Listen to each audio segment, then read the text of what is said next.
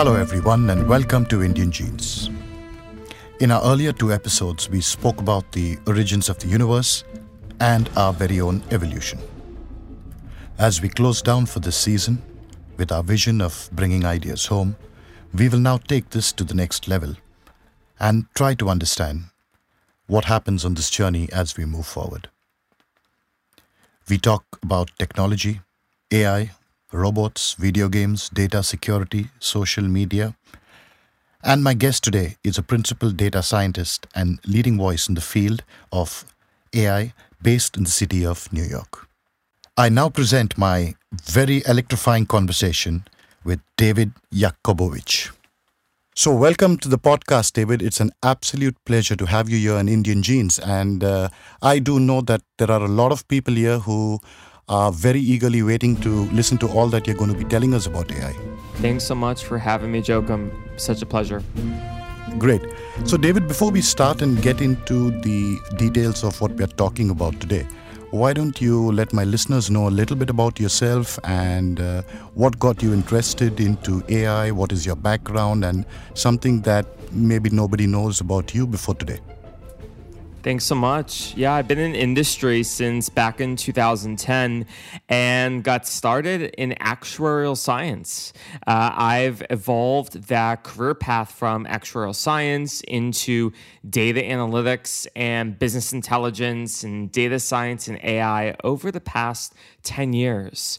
And for myself, I got really fascinated about the industry, given how the future of work is constantly evolving. College degrees have been evolving very fast. In fact, for myself, I've seen just the industry continue to evolve. And so in my current capacity, I work as a principal data scientist at Galvanize. We're one of the leading boot camps in the United States. And I work on enterprise engagements, helping reskill and upskill employees of Fortune 500 companies. I'm also the podcast host for Humane, which is Human AI. It's a leading podcast on human-centered design, AI thinking, automation, X-skilling, and the future of work. And for me, I really got interested in this space by seeing how technology has shifted so rapidly. My father, in fact, is an electronic engineer and an entrepreneur who ran a business for many years in Florida. And that's in South Florida, he would work on repairing traditional electronics, whether that's televisions, VCRs, DVDs, microwaves, audio tuners, Wow. You name it. And it was a super cool industry that he'd been a part of for almost 40 years. And right before his eyes, the industry evaporated. It completely changed. Right. And it changed because technology went digital and there wasn't much to help in that shift and change for people. And so that really sparked a passion in me to get involved in the space of helping train others, as well as creating the possibilities for humans and machines to work together. And I think that's where we're at in 2019. We're just beginning to explore possibilities for humans and machines. Absolutely, that's great. And that's what I can see. You not only have the intellect, but the pedigree as well from what you've just been telling us. Yeah, thanks so much. I think education is so important, and whether that's going with degrees or now going with the nano degrees and micro-learning options, I think it helps. And I think the future of work is not one where you get a degree when you're 18 or 21, and then you get a job and you work for the rest of your life. I think it's going to be a future where you have micro-learning, and that means every few years you're picking up new postgraduate degrees and diplomas and certificates and covering different concepts that are relevant to constantly upskill yourself. Talking to a lot of our Fortune 500 clients, we're seeing that now that the degree that used to be business administration Right. Is no longer powerful enough. So that's why a lot of individuals are going into entrepreneurship or minoring in computer science or data science. So it's a very fast-paced industry. Exactly. And being a fast-paced industry, I think a lot of people who are listening to this would probably want us to slow it down a bit as far as what we talk so that they can, follow through with us. So let me ask you, David, we do know that the history of artificial intelligence would date back to antiquity with philosophers and thinkers at that time thinking about electronic men or the automatons or mechanical beings. Gulliver's Travels had one such being that was precisely mimicking artificial intelligence at that time. But how would you look at this era before artificial intelligence actually took off? It's so interesting that you asked that, Joachim. Last night I was watching the Da Vinci Code, right? Wow. And so this is, a movie back from in 2006, and watching it in summer 2019, it sparked goosebumps for me to see that in that movie, there were these Fanuc robots, which are already moving boxes at banks, and automation with facial recognition. And all this interesting technology just 14 years ago. Right. So when everyone's thinking about the new AI craze, it's not just here in 2019. In fact, it's been, as you said, going on for generations, and whether that's from ancient times or to more modern times like the 1940s, when we had Alan Turing, this famous scientist who was trying to create a machine that could think and outsmart a human before we really had interfaces that could digitally display context and media. And actually earlier this year, Alan Turing posthumously just won what's known as the Nobel Peace Prize, but in the computer science space for his contributions to artificial intelligence. And so the modern era of AI has been going on for now almost 80 years. And post the work that was done with these giant mainframes where you plug in cables to each other in the 1940s, that accelerated in the 1980s with a lot of big mainframes with digital displays that you saw from companies like IBM and companies like Xerox in the Park area in San Francisco. And all that work started to think about heuristic and search and process. And all these words I throw out, it's all about how do you make a machine think like a human.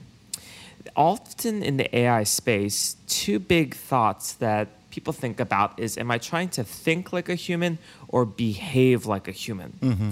The truth is behavior is erratic. It's interesting, but it's interesting to us humans because we're all different and we like to find things that are stimulating in behavior. But thinking is where there is consistency, and thinking means solving a problem, finding numbers that add together, finding the shortest path for an airplane flight. And so since the 1980s, that's where the work has been on getting solutions that no longer require the human brain, but we could use software. And that software began in things like Lotus Notes and Microsoft Excel, and has evolved into programming languages all the way from C++ into what's now modern, this new AI stack of Python and R and Julia and all these modern programming languages.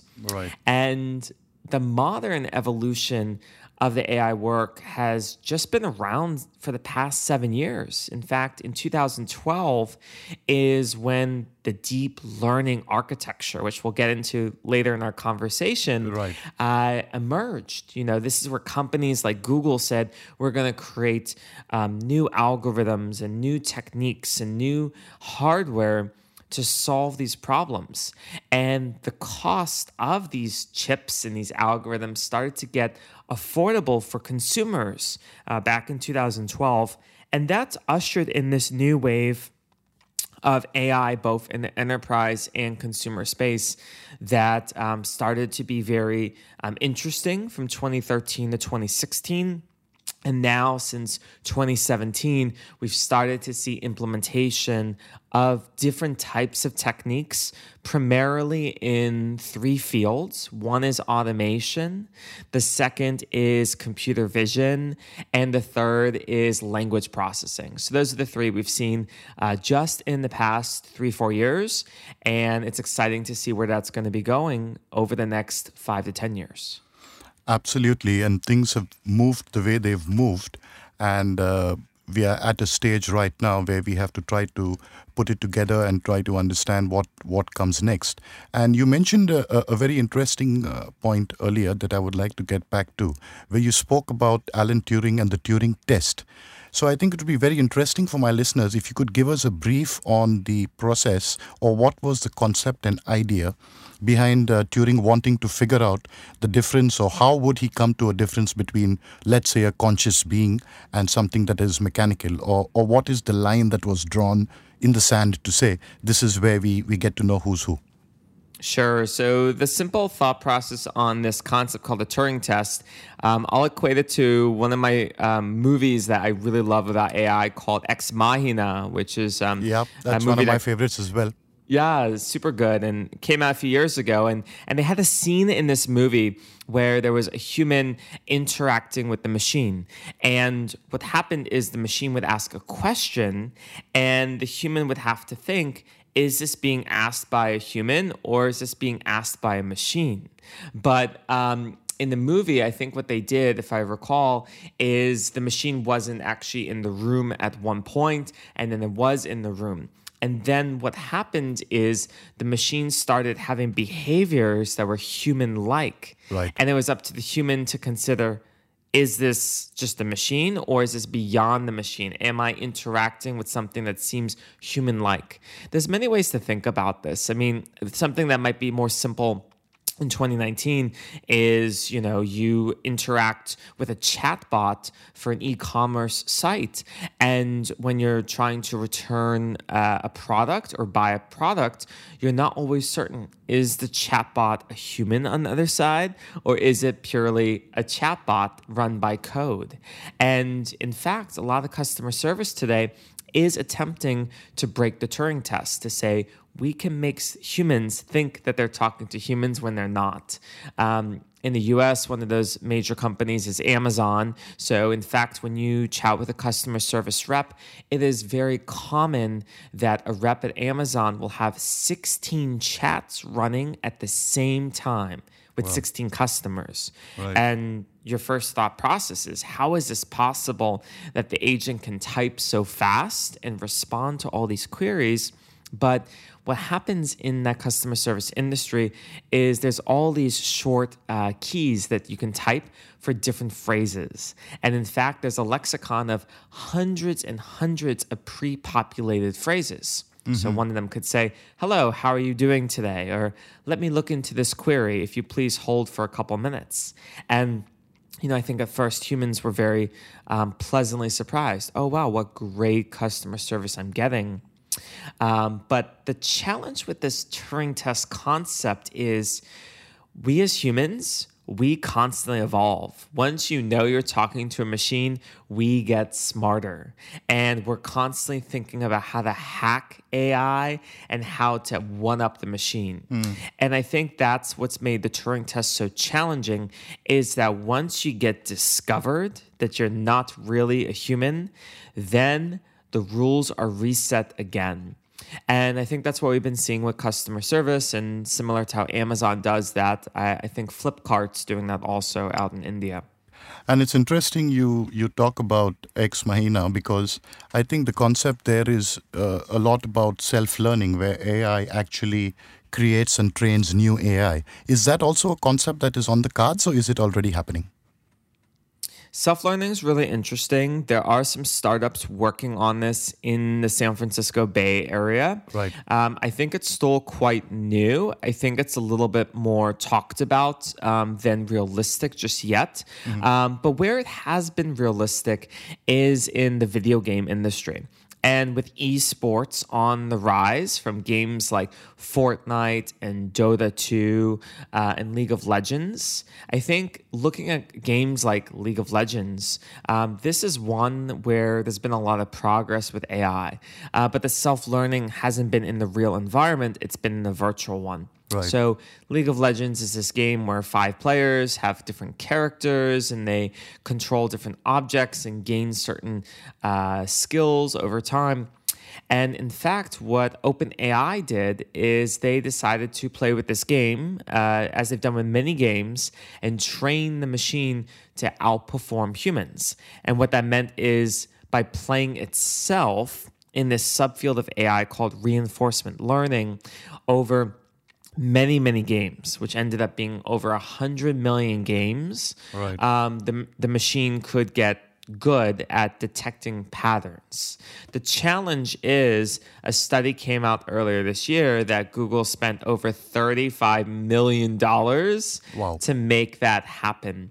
And so the thought process is, oh, wow, anyone could build this AI. I think we're going to get there over time, but right now it's a very costly and expensive process. Another interesting example on the self-learning is Boston Dynamics. So Boston Right. Dynamics is a robotic company that was acquired a few years ago. And what they do now is they have these different robots, and it started out as a YouTube video series of showing a robot attempting to walk, a robot attempting to open a door. And all this is through sensing audio and video and stimulus in its environment. And how it's evolved into 2019 is these robots can together pull an 18-wheeler truck on the road. Or if someone throws an object at the robot can maintain its balance. Right. Or the robot can catch a box or can jump up on top of boxes. So the evolution is happening, but the companies that are doing that are putting in billions of dollars just to get those capabilities. Right. And when you talk about the video game, then we also do know what happened with Go and how it was able to actually defeat the world champion there. Yeah, I think AlphaGo and the Go game was so fascinating because the AI did not win every single game. Right, so there was a right. match a few years ago, right? And I think it was the AI won the first three. And so, humans were like, oh no, humans just can't win. Like the AI outsmarted us. But then what the world champion did is in the fourth game, he completely changed his strategy. He said, I'm going to do something unconventional. And unfortunately, the AI had not been trained on those unconventional strategies. So guess what happened? The AI started doing these weird behaviors. It started breaking down. And then the human ended up winning that game. Right. But then in game 5, like the AI was already starting to pick up on that and easily won its next game. I think this behavior also showed up recently with the video game competition. I think it was between this video game called Dodachu and and its contestants, because even in that game there was some crazy behavior that was displayed by the AI during the game.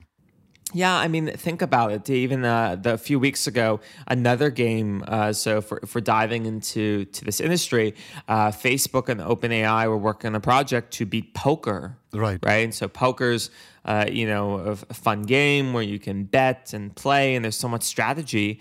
And a lot of people like to play online. And Facebook basically said, oh, there's a bot now that can beat anyone at poker. So I think what happens is when these games have AIs that are so good that they could even beat humans in the 99th percentile, then what happens is, as a human, do you ever want to play in an environment that you're not sure if you're playing Right. non-humans? Right. So, for example, if I want to play poker for fun online and bet some money, and I don't know the identity of everyone, what if I lose money and then I say, oh, but I wasn't really playing a human, give me my money back? Exactly. So I think that's an interesting space. And I think a subset of experiences that we're going to see evolve is these in-person human-only experiences. In fact, it'll be a return to the LAN gaming parties of the 1990s. Right. And we've started to see it just this past weekend in New York City, where I'm based.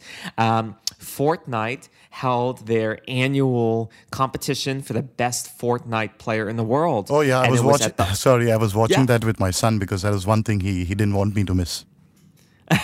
Yeah, it's amazing. The new generation, Generation Alpha and Z, are into these video game experiences.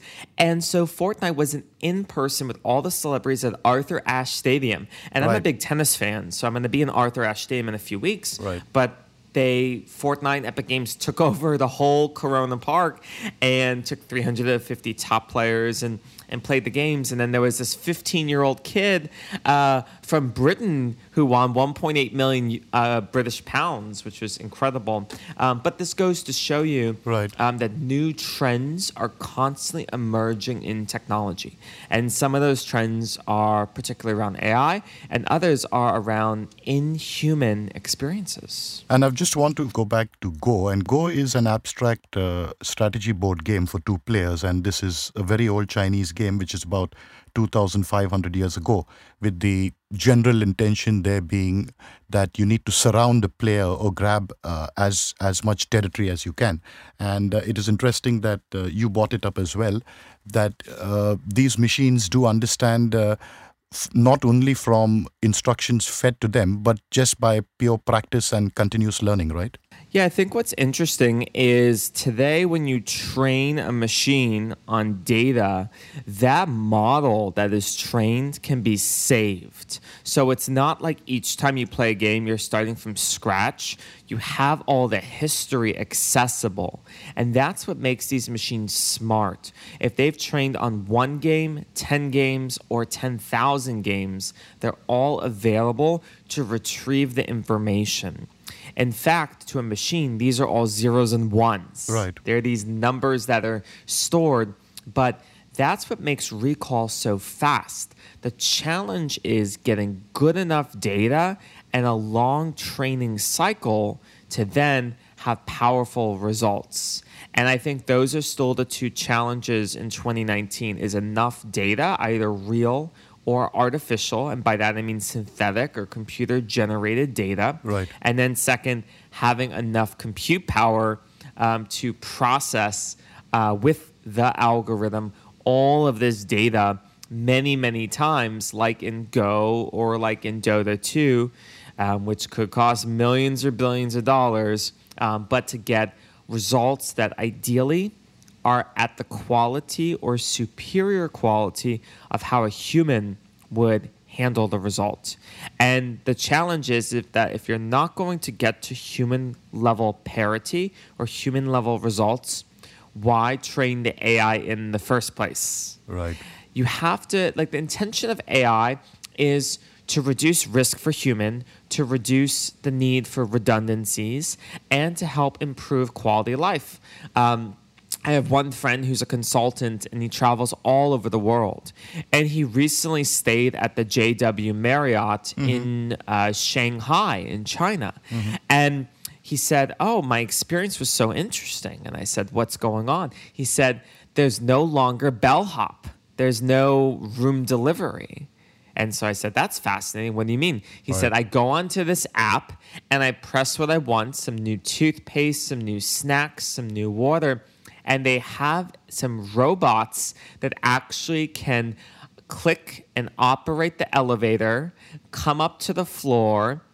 It has a robot extension to click on my doorbell. It has a compartment that opens up with the item it's delivering. And all this is already automated here in 2019. So this is super fascinating because two things. One, it does help create accessibility. So if you are that consultant, you can get your item anytime, any hour you want. But it's not just creating accessibility for humans, it's creating the problem of job loss for humans. Right. So we're having this trade-off in AI of, yes, new opportunity, faster experience, more affordable experience, but then where's the future of jobs and work going? But I think that would also lead to probably different types of jobs. For one, which has already been in the news recently, which are super jobs. Would you want to tell us what is a super job? Yeah, so actually in April 2019, Deloitte announced in their annual Human Capital Management report, the future of jobs are super jobs. That's what they coined this year. Right. And these super jobs are basically a job that you're doing the actions of 3 people. But it's not 3 people from 2019. This is 3 people from 2001. So let's think of a big company like Goldman Sachs, where you traditionally have financial analysts and they're computing numbers and spreadsheets and, responding to customer service inquiries and generating reports. But all that used to be very cumbersome. Right. And now with certain automation techniques, the machines and these new softwares can help augment your capabilities. Right. So the new analyst of 2019 uses a software that automatically generates a report, but then they go through the report, make sure it's accurate, fine-tune the numbers and visualizations. Right. Instead of responding to all the customer inquiries, they have a chatbot that facilitates that interaction.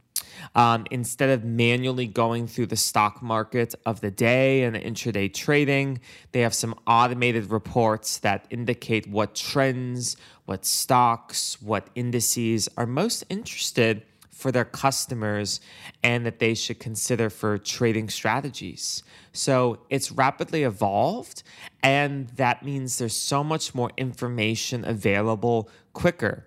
But the thing is, not only that analyst has the information, but all analysts have that information. And so right now, companies are playing catch up as they're generating the super jobs of today.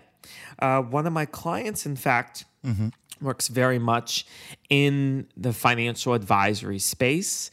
And we have this conversation with them every single day, where no longer can they simply interact with their customers by having a human-to-human relationship, but they want to also be able to code, be able to show what's the exciting new technology to best help their customer to succeed. Right. And I think it was quite encouraging that Microsoft CEO, I think recently his initiative was more towards interactive AI or moving away from bots and have something that is more personalized in your interactions, right? I think there's a need for that. Absolutely, interactivity is critical. And, Microsoft is one of the companies I know taking the leading edge there. They recently invested $1 billion into OpenAI, which is to create open systems for anyone in the world to get involved in AI. And I recently sat on a panel about voice-based systems in the New York area with the founder of Cortana. And we were talking about how research has rapidly evolved all around the world. We're now in a global society where a contributor to a new algorithm could be in Bangladesh, it could be in Mumbai, it could be in Shanghai, it could be in New York City, and they could all be working together, which is quite incredible in the modern era. Right. Is there a simpler way for you to tell us, when we talk about AI, my understanding would be AI encompasses whether it's machine learning. So machine learning would be a subset of AI, and then deep learning would be a subset of machine learning. Is there some way that you can make it easy for us to understand how this actually all sits together? Absolutely. So I think that's a great parody that you got spot on. So AI is the big umbrella. Machine learning is smaller, is like the dad inside the umbrella, and deep learning is the little kid holding the dad's hand. So what that could look like is you could say AI is in this case, I want to predict housing prices. So I'm going to use an algorithm that can search for the best prices. Machine learning is the part where you're doing the training manually for the machine, customizing these parameters, saying, it should be a certain square footage for the house. It should be a certain number of rooms for the property. There should be a certain area or district that the property's at. The deep learning is the automated part where many different signals are being measured, and they're all being crisscrossed in different directions to see, does the size of the property and the amount of rooms have a relationship? Does the size and the size of the land also have the relationship, and they're run in many different directions, and that is helping to identify these signals or trends. So I think that's one interesting explanation there. Okay. I think another one is also around images. So let's look at a second example. So say you have an image of poisonous vegetation versus non-poisonous vegetation. The AI would say, can I recognize this as poisonous better than a human can? So that's the intention. And the machine would be, oh, we're going to train something manually and label images, poisonous and non-poisonous. And then the deep learning is attempting to look at different parts of the image to identify those as, this curve on the leaf would be indicative of a poisonous leaf versus this one as a safe leaf. Those are a couple ways to look at that. Very interesting. And does that mean that when you talk about deep learning would be modeled more around the human brain, and we then get into neural circuits or neural networks? It is possible to think of that. I know in deep learning, we have this phrase known as neural networks, which is running in many different layers and looking at information. And when you have more than one of those layers, that's actually considered a deep learning network. The human brain concept is relatively new for deep learning. Some researchers think it does model after the human brain. Others think there might even be other opportunities that could be more powerful. It just so happens in the last 6 years that neural networks have become very successful at solving problems. Are they going to be the end-all, be-all for AI of the future? Maybe or maybe not. I think time will still tell there. But, what they're trying to do is similar to how we have all these neurons with synapses that are firing information and interpreting it, even at the unconscious level. That's what the machine's attempting to do as well. Looking at all those different patterns and attempting to form logic and constructors about them to say, here is a sensible pattern I can recognize, and this is consistent over time. And when it becomes consistent, that can be recognized as something that is a repeatable process. Right. And that brings me to my next thought when we look at the Alexa and the way the Alexa reacts to commands or is picking up information. Is that connected to something around the concept of natural language generation or speech recognition, or is it part of machine learning and built into it as well? I would say it's both, actually. Right. So, if you were someone to have a smart assistant device in your home or work, and whether that's an Amazon, a Google, an Apple, a Samsung, any of these devices, they often have this keyword. They're listening for this keyword. And so the keyword could be Alexa. The keyword could be Bixby. The keyword could be Cortana. And when you say the keyword, they are available to respond to what you say. But what happens that's brilliant is not only are they listening for this ambient noise, but secondly, then whatever you say in audio is instantly converted to text. And then once it's converted to text, that's a speech to text, it's instantly processed in what's known as a corpus of information to identify the right action to take. So for example, if you say, Alexa, turn on the lights. So first, Alexa triggers the machine, so now it's listening, even though it's always listening, which I'll get to momentarily. Right. And then you say, turn on the lights, so it takes that phrase, takes my accent and who I am, and converts that into zeros and ones, and then says, have I heard this before? I have. And then triggers an action by connecting to an API or a certain interface, and then performs that action. And I think, so that's generally how a smart assistant works, and it takes a lot of human programming and a lot of voice accents and voice phrases so that it can work smarter. So a lot of training. But I think one important thing about the listening is that, yes, these devices are always listening. They're always and that's on. been they're always on. Right. And I actually think that's good because by default, they're always on, but they do clear away the information. They do keep everything secure and private, and that information is not being kept. I know there's been a lot of things in the news about, is this information being mined and analyzed without my permission? I tell people that if you're concerned about your privacy, then you don't need to have a smart assistant in your place of living, or just have it in the right rooms that you want. Right. Because I think voice is the future.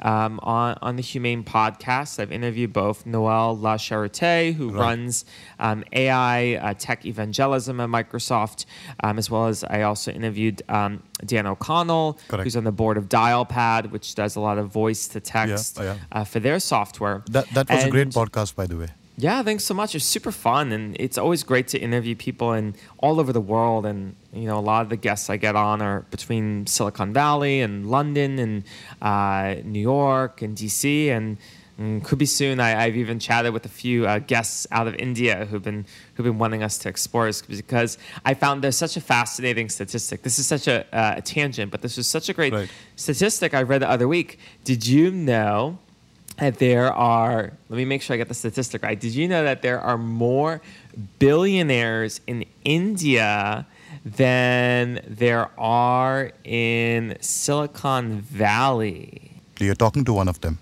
Absolutely, right? In 2019, it's amazing to see, hey, you know what? Absolutely. You know what? We're all a billionaire at heart, and we're all working to, do the best impact we can. No, but you're absolutely right. There is a lot of options as well here in India, because more than the billionaire when it comes to the money, I think the ideas or the talent that we have here is simply outstanding. And I think we can see that all over the world at the moment.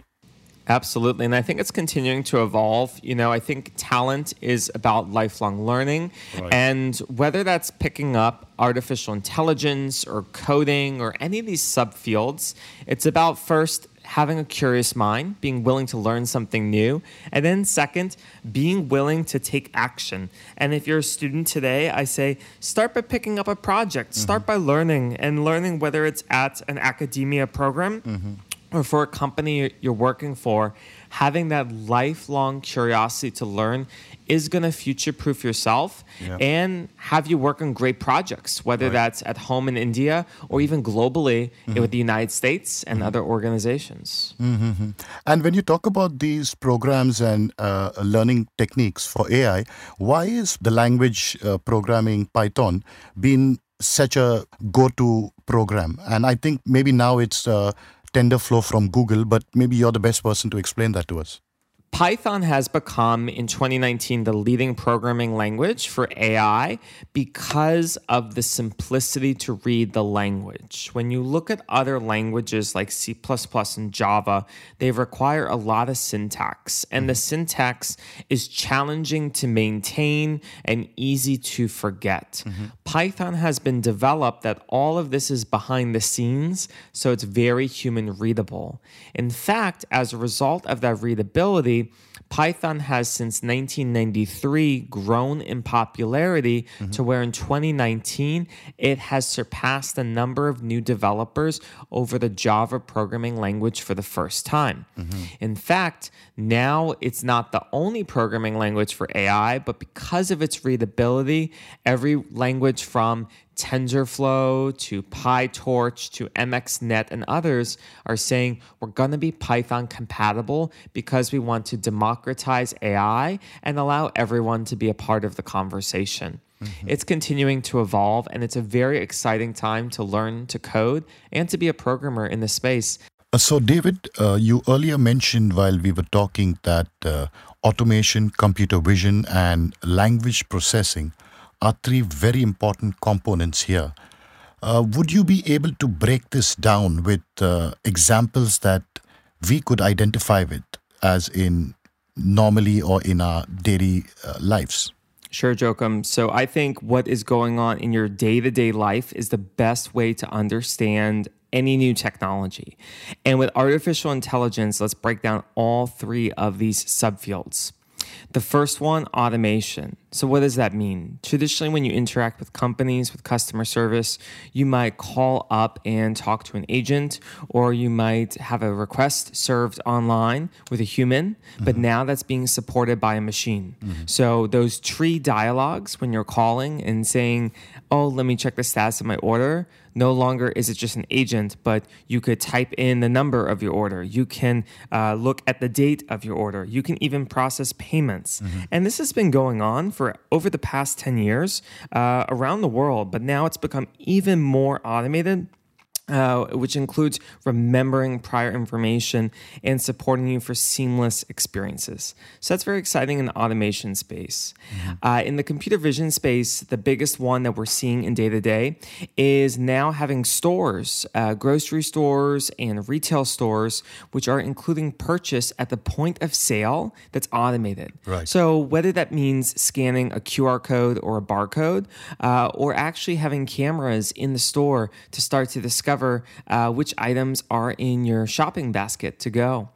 We have new startups, including Caper.ai out in Brooklyn, New York, which has invented a shopping cart powered by computer vision, where you could actually purchase in the shopping cart as well as maintain all those items that go in and out. And that's a different model than the Amazon Go store with cameras everywhere, all seeing. So we're seeing computer vision starting to appear. And I think that's one of the biggest use cases that in the next couple of years we will see permeate everywhere in life with shopping. On the natural language processing part, that's about the text, that's about the audio. The biggest use case I'm seeing massive disruption here is also in customer experience and customer service with text. And that means having chatbots and integrated assistants that can use voice and text to better define an experience. Whether that means using an application such as Facebook or Kik or WeChat or WhatsApp or any major messaging application, or interacting with your friends where you can speak in your native tongue, whether that is Hindi or English, you can live have those translations. And that's both from a consumer to consumer and business to consumer interaction.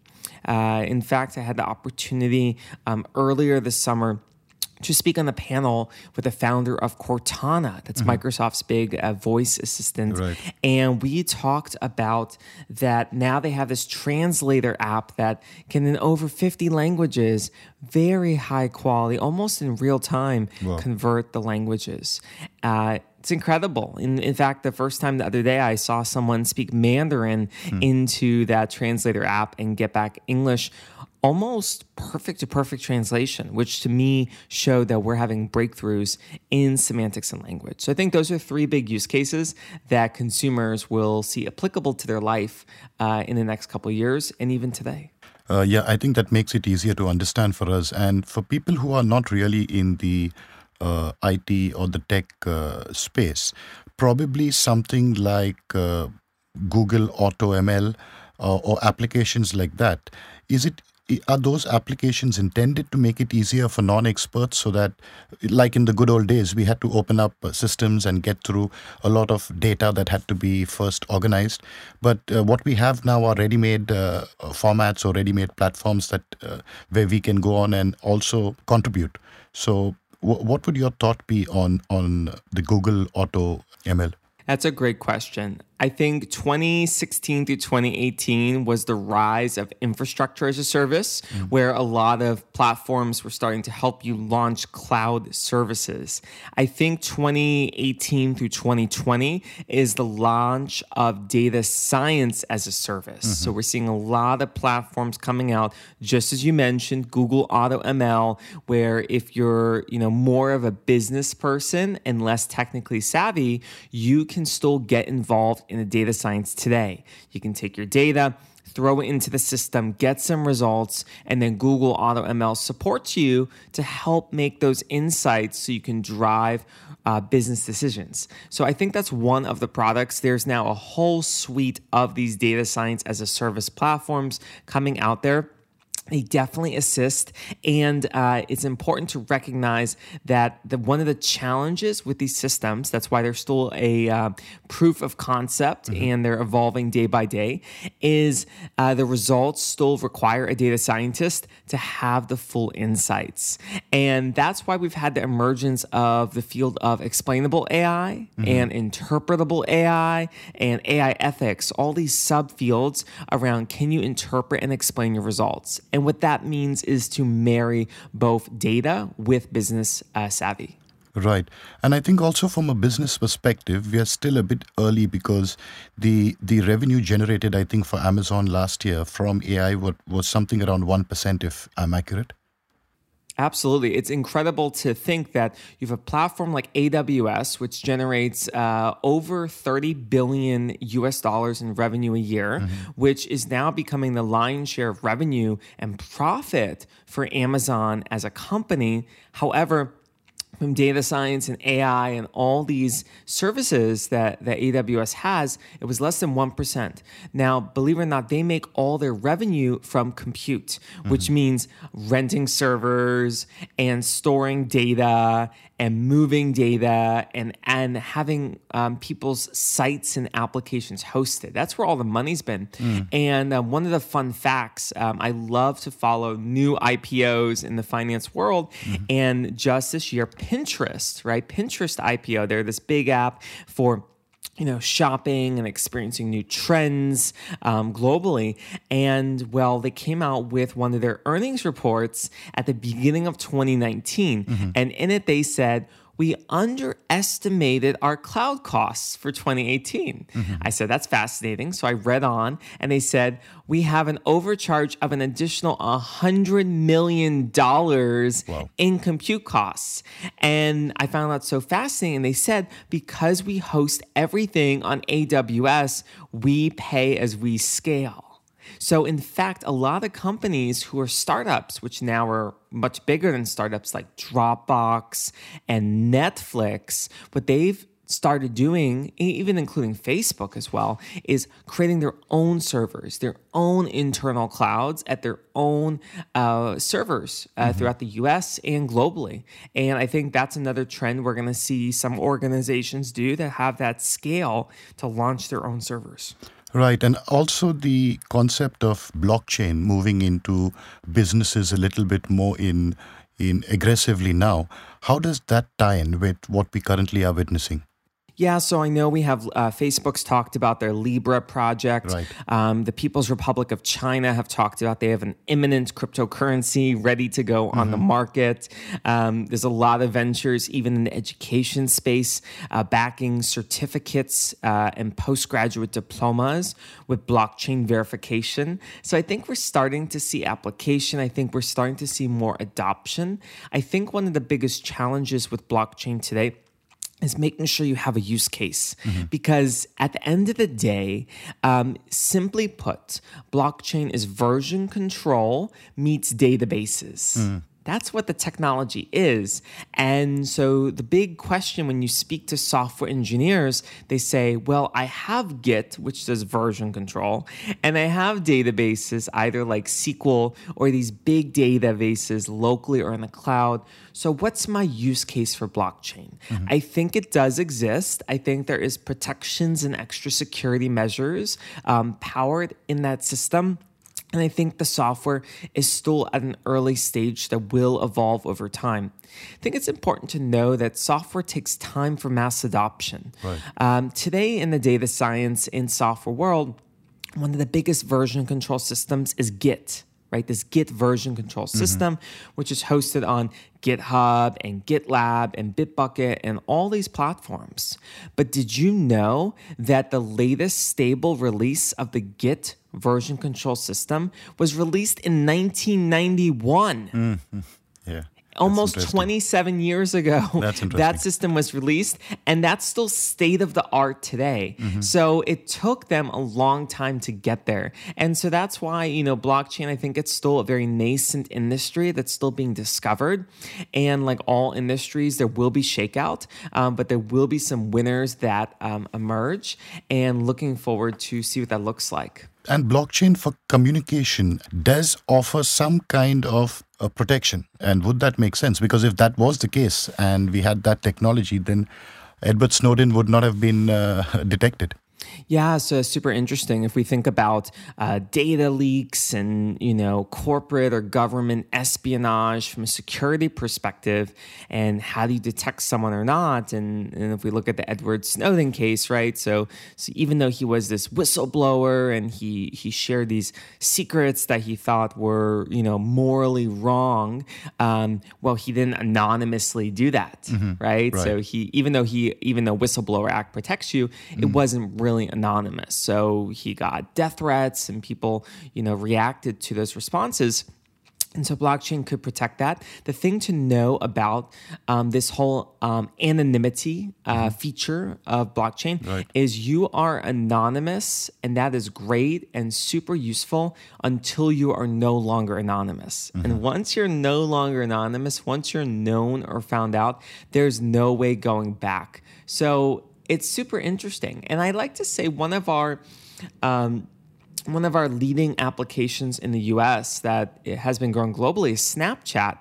And they don't do blockchain, but what I find interesting about them is they do that immutable messaging in the sense that you have a message and then it disappears and it was unique and it's no longer available. So that does have security built in.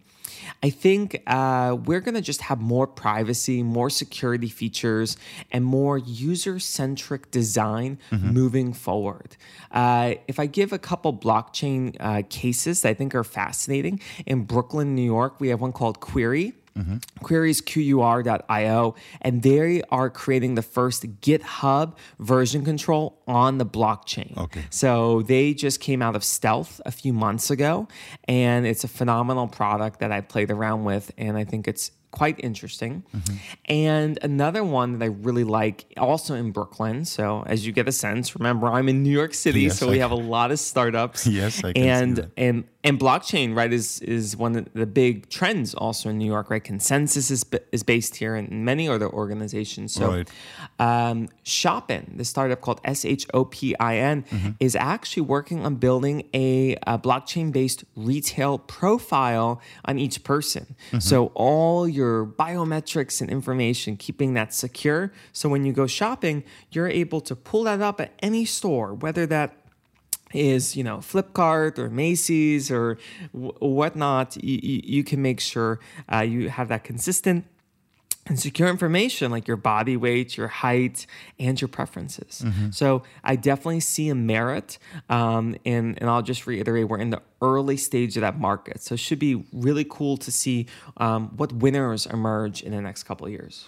Right. And for somebody who's listening to this, it's easy for them to get overwhelmed with the information that they are listening to. And from a common consumer point of view, you mentioned something that's really important, and you spoke about data privacy and security, where I was reading this article that said that over 40% of the people worldwide feel they lack control over their personal data, according to a survey by McAfee. And, 1/3 of parents don't know how to explain online security risks to their children. So what I would just want to do, David, is I want to just ask you, common questions that we would have a chance to ask you now regarding protection of data. And I'm talking from myself, for example, or for somebody who's listening to this. And I would like to go back to when it comes to, your passwords. And that's the most common experience all of us have with technology. So what we've been told regularly is, use a complicated password and then keep changing your password regularly. So now, can you clarify this for us? Is this accurate? Should we be doing this, or should we be doing something else with our passwords? So passwords is definitely one of the biggest risks and protections for privacy. And, as a developer myself, I am on hundreds of sites and platforms. And to remember so many passwords could be very complicated. And to use the same password puts you at a security risk. So there's been a lot of unique things done for security just in the last 5 years that I think can help everyone have more control of their accounts online. First, If a platform that you're on, an app or a website, allows multi-factor authentication, that means they either text you a security code when you sign in, or they use some sort of authenticator app like Authy, Google Authenticator, or one of the other OpenAuth companies, that creates an additional security. That means no one can sign in without that information, and it's registered to your device. So that's always a protection. So even if you do use the same password in a few sites, that should give you an extra layer of privacy. Beyond that, I am all about having unique passwords for everything. And one of my favorite platforms is 1Password. There's a few other platforms out there now that basically allow you to create a master password encrypted setup, and then they randomly generate passwords for all your accounts. And it's super cool because now I have a unique, long password for all my accounts.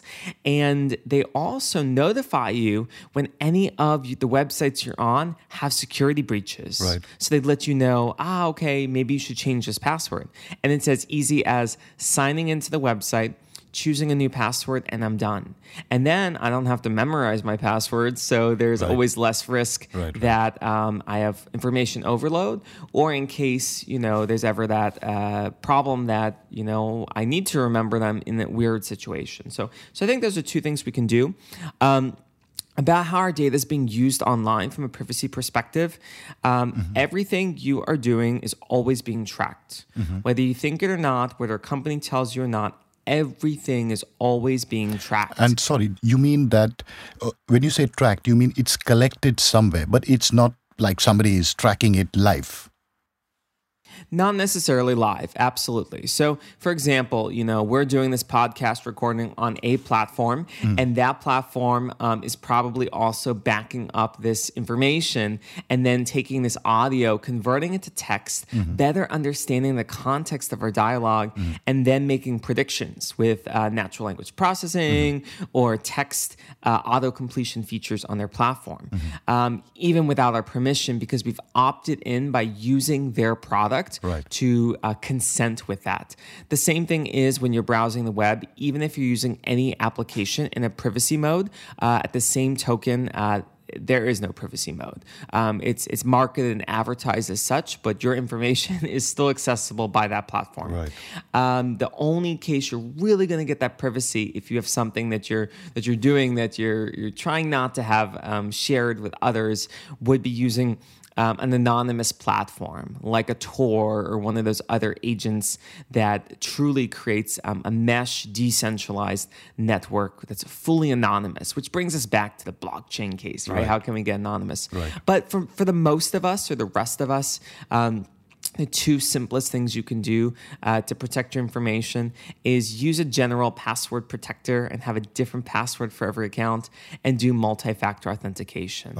Then no one's going to access your information without your permission. Right. And there has been this talk also about, I don't know whether this, the truth and myth about this, but that says avoid using free Wi-Fi. Now, is this something that is just a rumor? Is it something that is genuinely a concern?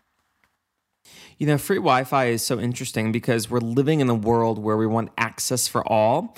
And for example, if you went to the local coffee shop and they had free Wi-Fi there, you think, oh, it's great. It's from the restaurant. I can just connect.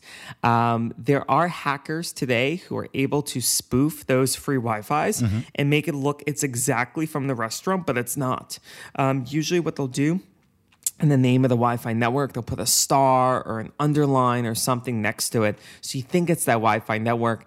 But then when you're signing in, you're giving them your information. So that's one way to get spoofed. The second one is that once you connect there, they're able to see what you're doing online while you're connected to that network. Now, most reputable businesses pay attention to the Wi-Fi networks in their area. So they're able to mitigate that and generally make sure there's the well-being of their customers, but not everyone has technologically savvy staff available on demand. So I say if that is something that you are concerned about, then definitely be sure to bring your own, portable wireless device or hotspot to ensure that security. The one way to always know that you are secure and you're not being spoofed, believe it or not, is an Ethernet connection. Wow. I know it's 2019. That's we all want to interesting. go wireless and Wi-Fi, but the one thing you still get from a wired Ethernet LAN connection, you get a faster connection. So you get more security and faster. What's more to like? That's very interesting. And what about your location, your location tracking, leaving that on your phone? How healthy is that?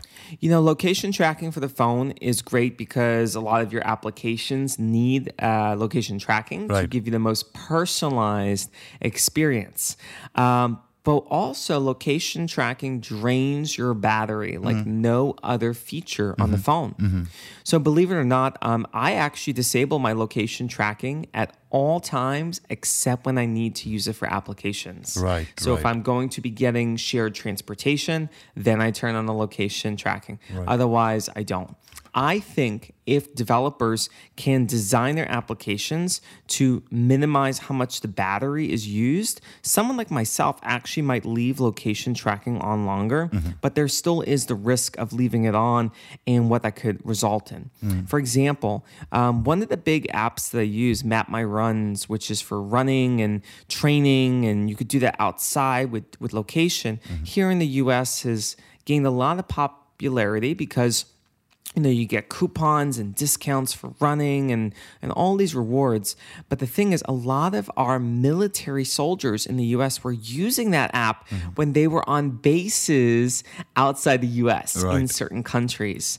And what happened is the platform was not securing the location data. And some developers said, we discovered, look, this is where your military base is. This is where your soldiers are training and doing their runs. And you can imagine if that information went into the wrong hands, well, a lot of bad things could happen. So I generally say, when you put location on, be mindful why you put it on, and only keep it on when you need it. I don't think you're going to lose much feature capabilities by turning it off. You'll realize you use it a lot less frequently than you think you do. Right. And so just to put this together once again, 3 very important tips from you. One is keep changing your password. The second is if you do use free Wi-Fi, you've got to check the authentication of that particular location that you're using Wi-Fi from and using your location device. I would just want to ask you if you could explain to us a little bit about spear phishing, because this is where you get an email spoofing attack and it targets you at maybe as an individual seeking unauthorized access to sensitive information. How does this work? For a lot of people, we've been having these emails that come into our browsers or our systems, and we've been told the moment you click and open the email, you're part of it then. So how do we actually deal with this? Sure. So the spear phishing technique is, say you normally get an email from Microsoft and it says you received a notification on Microsoft Teams or on this document that you collaborate on. And usually you click it and you see your notification or you see the paper or project that you worked on with a colleague. But what a company could do is that a hacker could spoof that by designing an email that looks exactly like it's from Microsoft.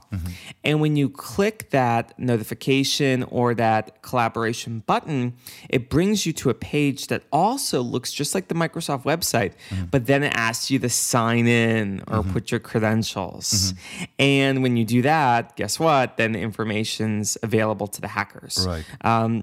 So how can you defend yourself against this? Several things. First, you can always check who you got from the email. So make sure it would say at Microsoft.com or whichever website or platform.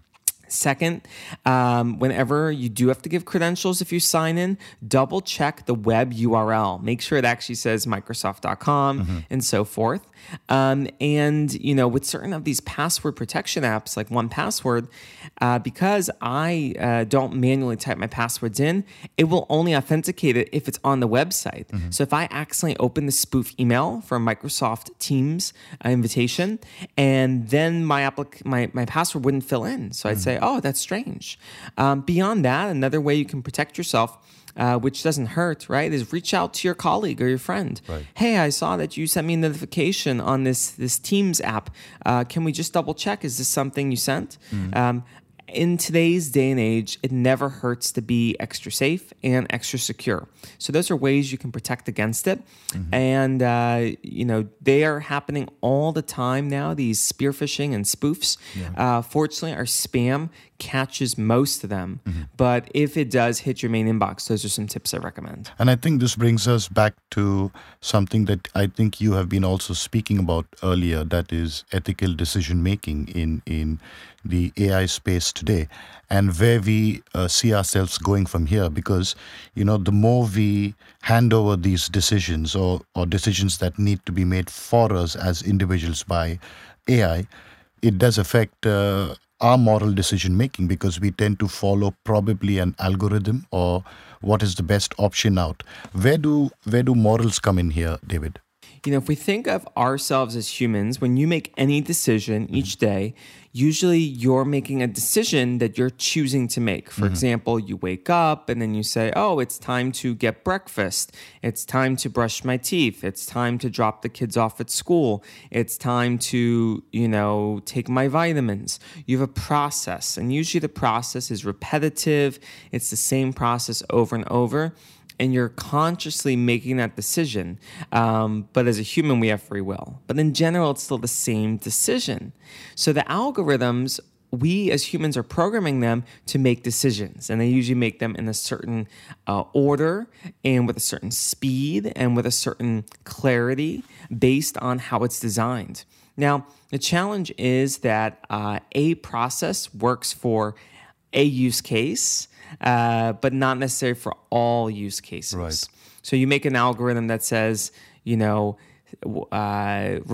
me to take out the dog at this time. Remind me to grab breakfast at this time. That's great. But does that mean that algorithm can also remind you that a call is incoming? Not necessarily. You'd have to change that program to do that. Right. And when we're thinking about ethics in these algorithms, it's about the use cases. Are they covering all scenarios? And are they covering scenarios that are accessible for all people?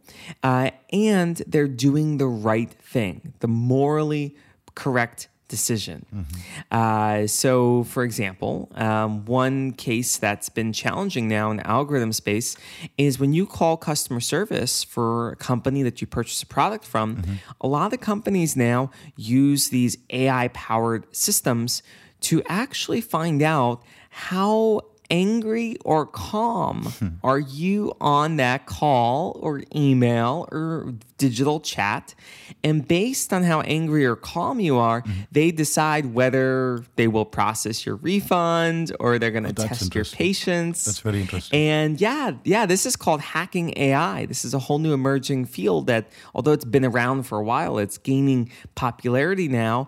And that's quite ethically challenging.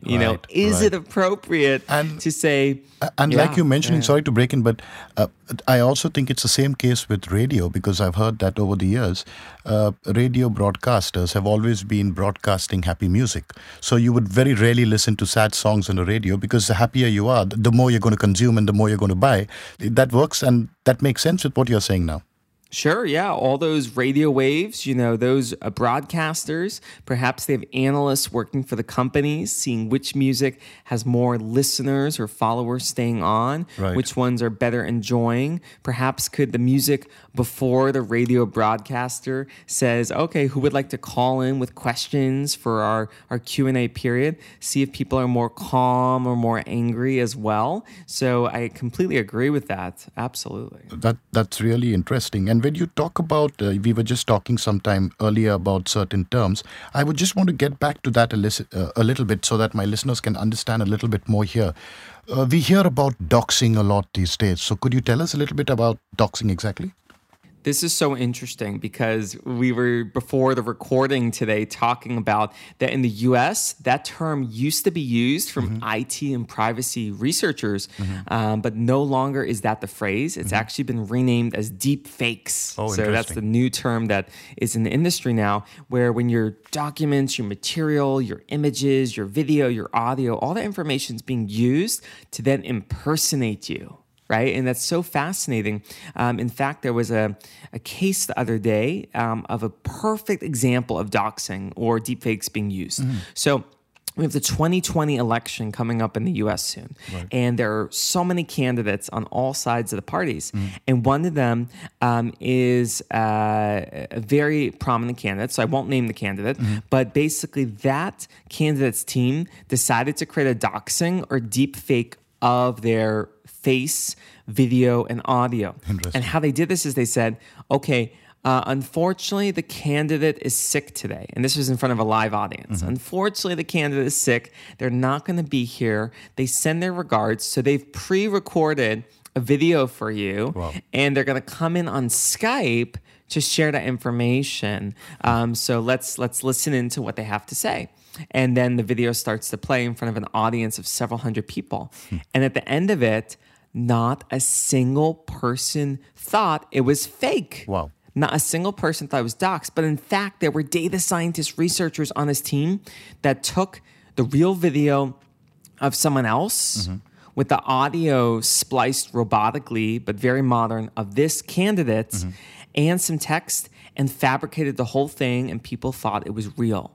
So it is possible. It is dangerous. This whole doxing deep fake industry is taking off, mostly from research, now by hackers.